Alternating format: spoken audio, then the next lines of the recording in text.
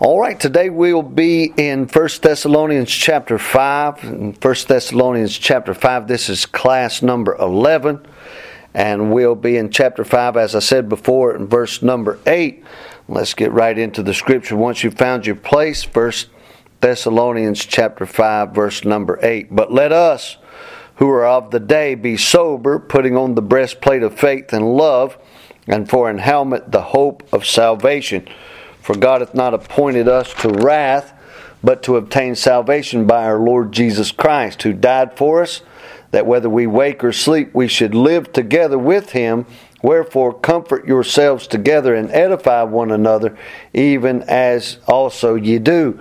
And we beseech you, brethren, to know them which labor among you and are over you in the Lord, and admonish you, and to esteem them very highly in love for their work's sake, and be at peace among yourselves. And so we'll try to get from verse number 8 to verse number 13 today. Let's go back to verse number 8. But let us who are of the day be sober. Let us who are of the day. Christians are supposed to be of the day, not of the night.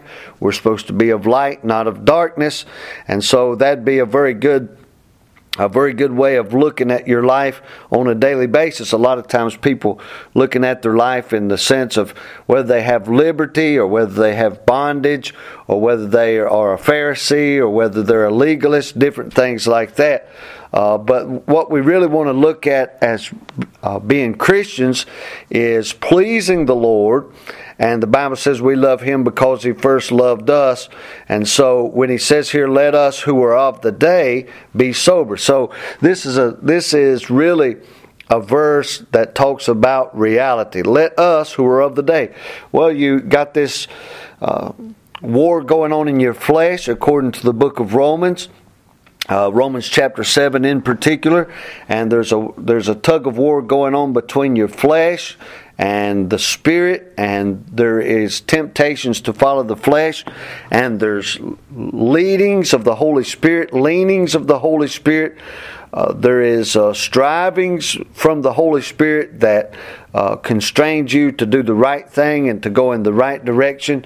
And so really the gist of the first part of verse 8 here is getting it in your mind who you are. Let us who are of the day be sober. And so you really just have to come to the realization and grasp the reality that you are a Christian. You've asked the Lord to save you. You've come to the knowledge that Jesus died for sinners, that you are a sinner, regardless of your training, regardless of your background, regardless of your upbringing.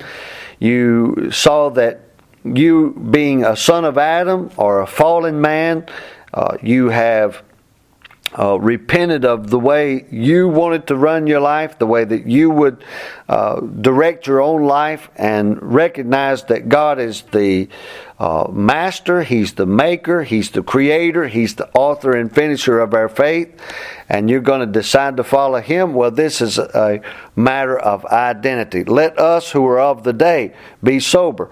Well, I just really don't feel like I need to be following all these rules and regulations. But let's forget the rules and regulations for a minute. Are you of the day or are you of the night? Are you on the Lord's side or are you on the world's side? Are you on the Lord's side or are you on the devil's side? Are you on the Lord's side or are you on your side? And even that should be mentioned as a Christian. You're bought with a price. You really can't afford to be on your side. Now, you may have a profession, you may have hopes and dreams that you want to fulfill as far as hobbies go and as far as housing goes and some things like that the Lord will certainly allow you to accomplish in your life. But the fact of the matter is that the first thing that a Christian needs to do is realize that he is on the Lord's side and that he should be on the Lord's side, and that the Lord has a calling for him. He has a purpose for him. And get into that calling, get into that purpose, and realize that we are of the day. We're not of the night. We're Christians. We're not just sons of Adam anymore. So he says, let us who are of the day be sober. And that's a very good starting place. And now, of course, the word sober has a regular, normal meaning. In other words, not drunk, not intoxicated, overpowered by spirituous liquors, to use the words of Webster's dictionary.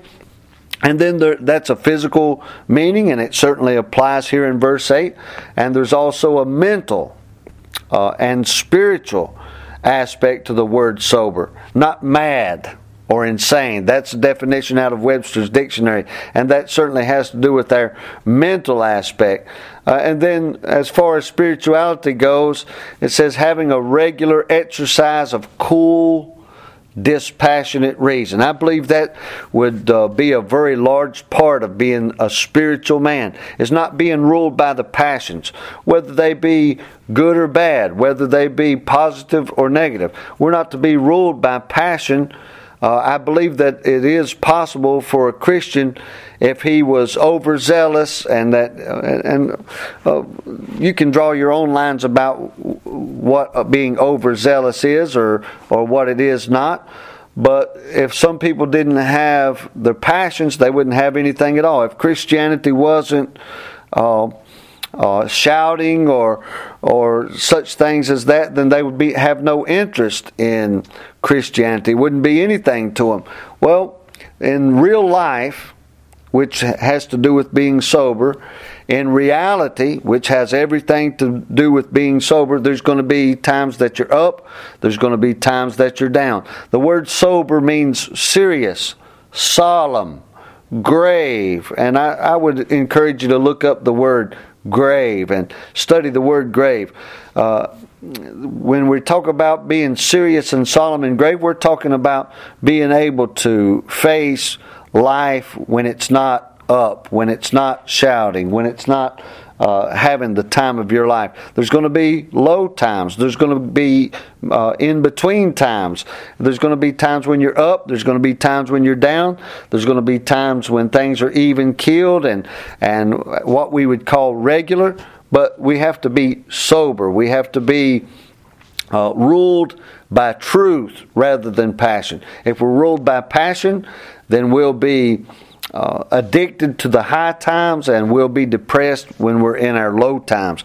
And so the admonition for Christians is that we who are of the day should be sober, and our strength, our protection should be, as it says in the remainder of verse 8, putting on the breastplate of faith and love. Faith should be our standard. Faith should be the thing that props us up. Faith should be the thing that helps us to remain strong when the chips are down, when things are not going exactly the way that we think they should. There will be times when things are even-keeled. When things are even-keeled, it's not too bad, it's not too good. We think we're in a rut. That's not true at all.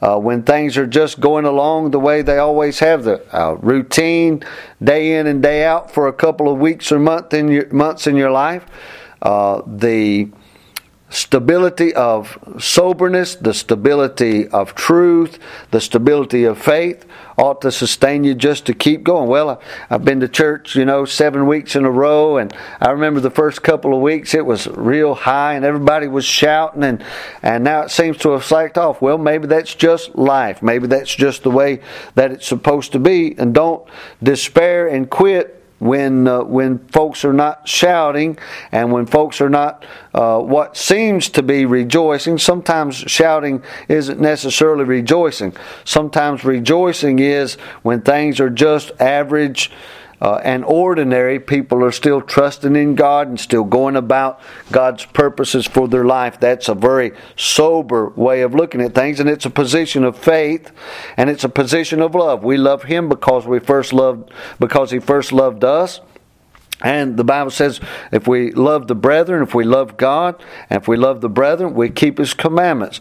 And so when we're operating from a position of love, when our life is guided by the ministry that it's going to have to others, the effect that it's going to have on others, and that we're basing our life, whether it be way up high or way down low, on what truth is and what God said about a situation rather than how we feel about a particular time or situation, then we can know that we are living a sober life, a grave life, and that we have protection. It's a breastplate. It's a protection. It protects your heart. It protects your vitals. As far as a true physical breastplate goes, it protects your vitals.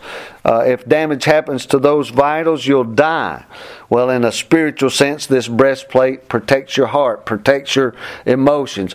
When you have a hard time, you can stay on Him. When you're having great times, you're still stayed on Him. And you're not addicted to high times like they're a drug. And you're not depressed by low times as if it's the end of the world. You're trusting in Him.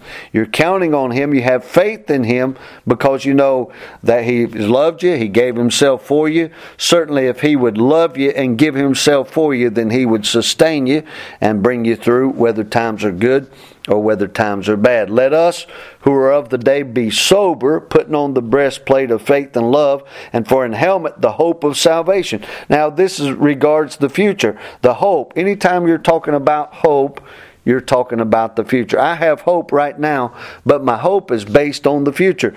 As you read down through, we read through just a few minutes ago these passages of Scripture. Verse number 11, wherefore comfort yourselves together and edify one another, even as also ye do. Well, that comfort, we can run that back to chapter 4 and verse 18. Wherefore comfort one another with these words. It's a reference to the future coming of the Lord. And so when he says the hope of salvation, in verse number 8, chapter 5, verse 8, the hope of salvation, he says, and for an helmet, the hope of salvation, for God hath not appointed us, that's an appointment for the future, He hath not appointed us to wrath, but to obtain salvation by our Lord Jesus Christ. So we are saved, but we will obtain salvation in regards to Ephesians chapter 1, verse 13 and 14, the redemption of our body. The head, as it refers to a helmet in verse number 8, for in helmet the hope of salvation. The thing that usually gets a hold of our head and brings us low or gets a hold of our head and causes us to doubt is this brain thinking in regards to what's happened right now or what happened in the immediate past, or in some cases maybe even the far into your past, the things that went on that may cause you some trouble now, or whatever the case may be, whether it be your recent past, your far past, or the things that's going on right now. Whatever it is, it can't be so bad as to negate the future that God has for you. And so for a helmet, the Christian has for protection the hope of salvation. I'm saved right now.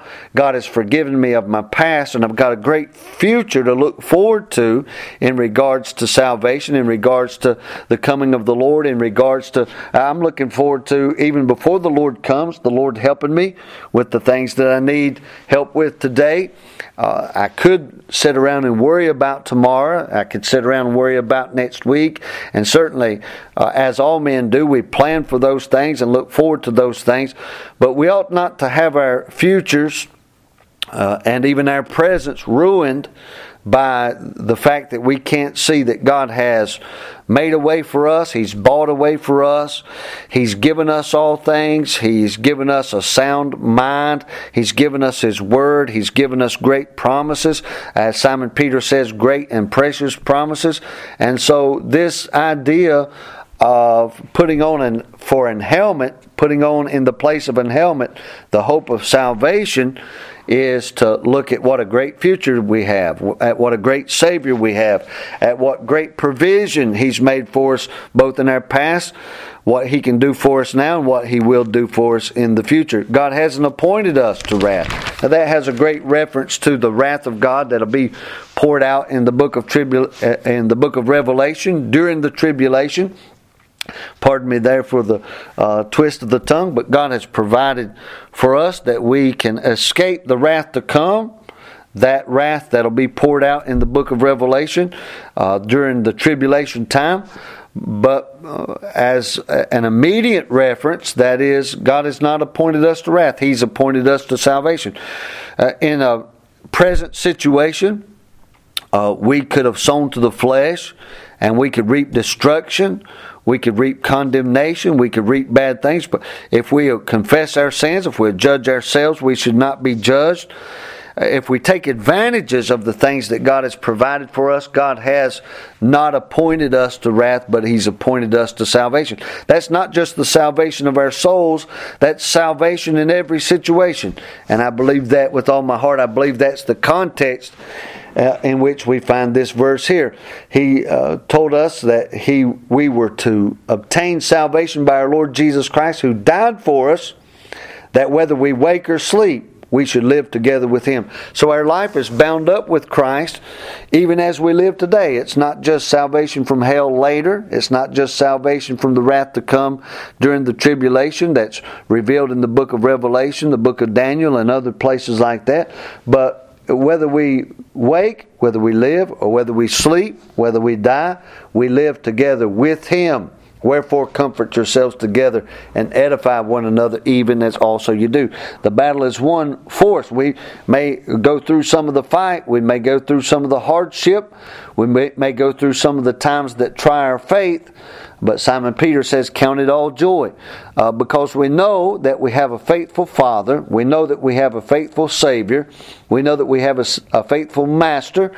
We know that we have a faithful friend that'll go through us, that'll go through it with us and walk with us, and He's already won the victory for us. And so this is a great passage of Scripture, and the greatest part of this Scripture, if I could remind you again about verse number 8, let us who are of the day be sober. That means be clear in your thoughts. Don't let yourself be distracted from the fact that you have a great hope, you have a great Savior. Exercise being cool in your mind when you're tempted to be over passionate, when you're tempted to overthink, when you're tempted to do those things.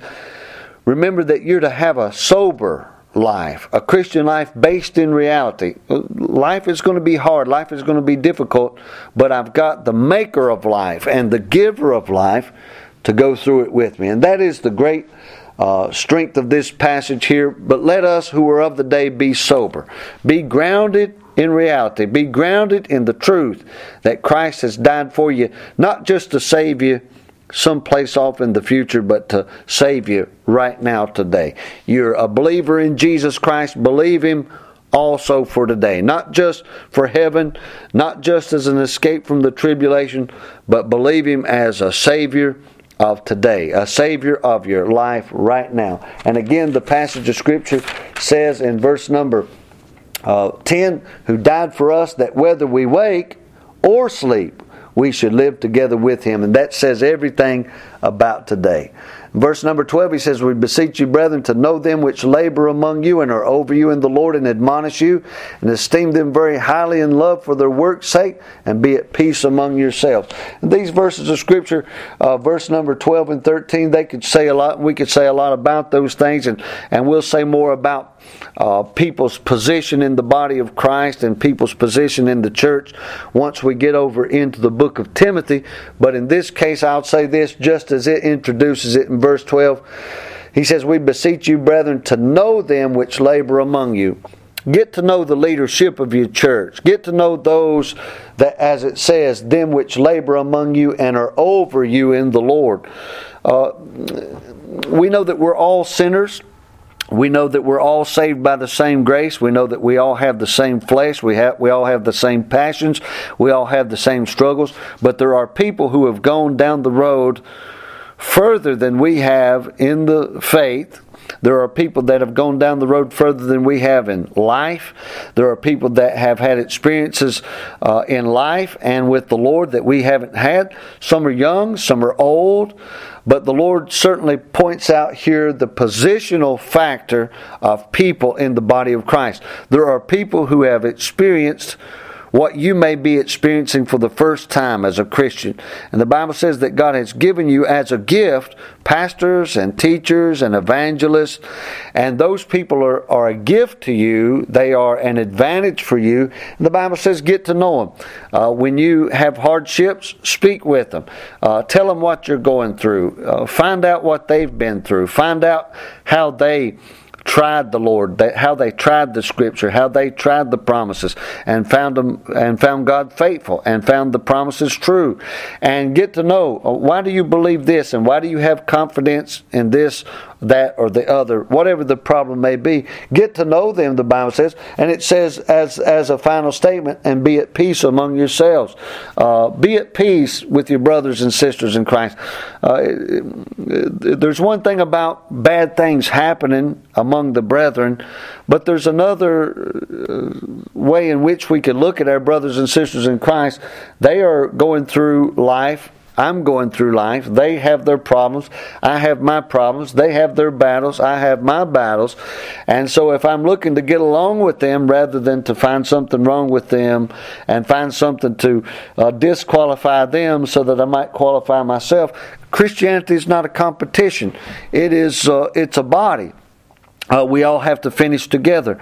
And certainly there are situations in the Bible that you'll find reasons to separate.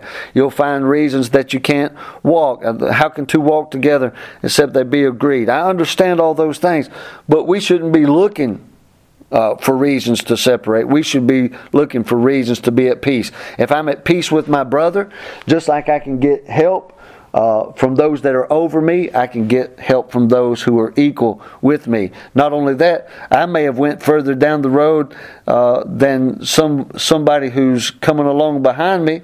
And even though I need help from pastors, I need help from teachers, I need help from evangelists, well, somebody that's coming along the road behind me might need help from me. And so he says, know them that are over you and be at peace among yourselves.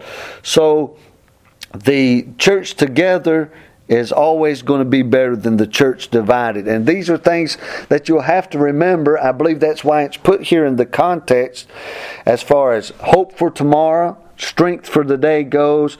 You're going to need all the advantages that God has given you in pastors and teachers, and you're going to need all the advantage that comes from fellow laborers, fellow servants that are in your church, that are standing there beside of you. They may not have every thought just like you. They may not dress exactly like you do. They may not have been raised exactly like you were. They may have not been down the road as far as you've been, but the fact that they're there probably means they're on your side, and you should take advantage of that. And I don't mean taking advantage in some sinister way, but there is great advantage in being in the body of Christ, and I believe that that's what the Lord's trying to tell us here in this passage. All right, we'll stop right there, and next time we'll pick up in verse number 14.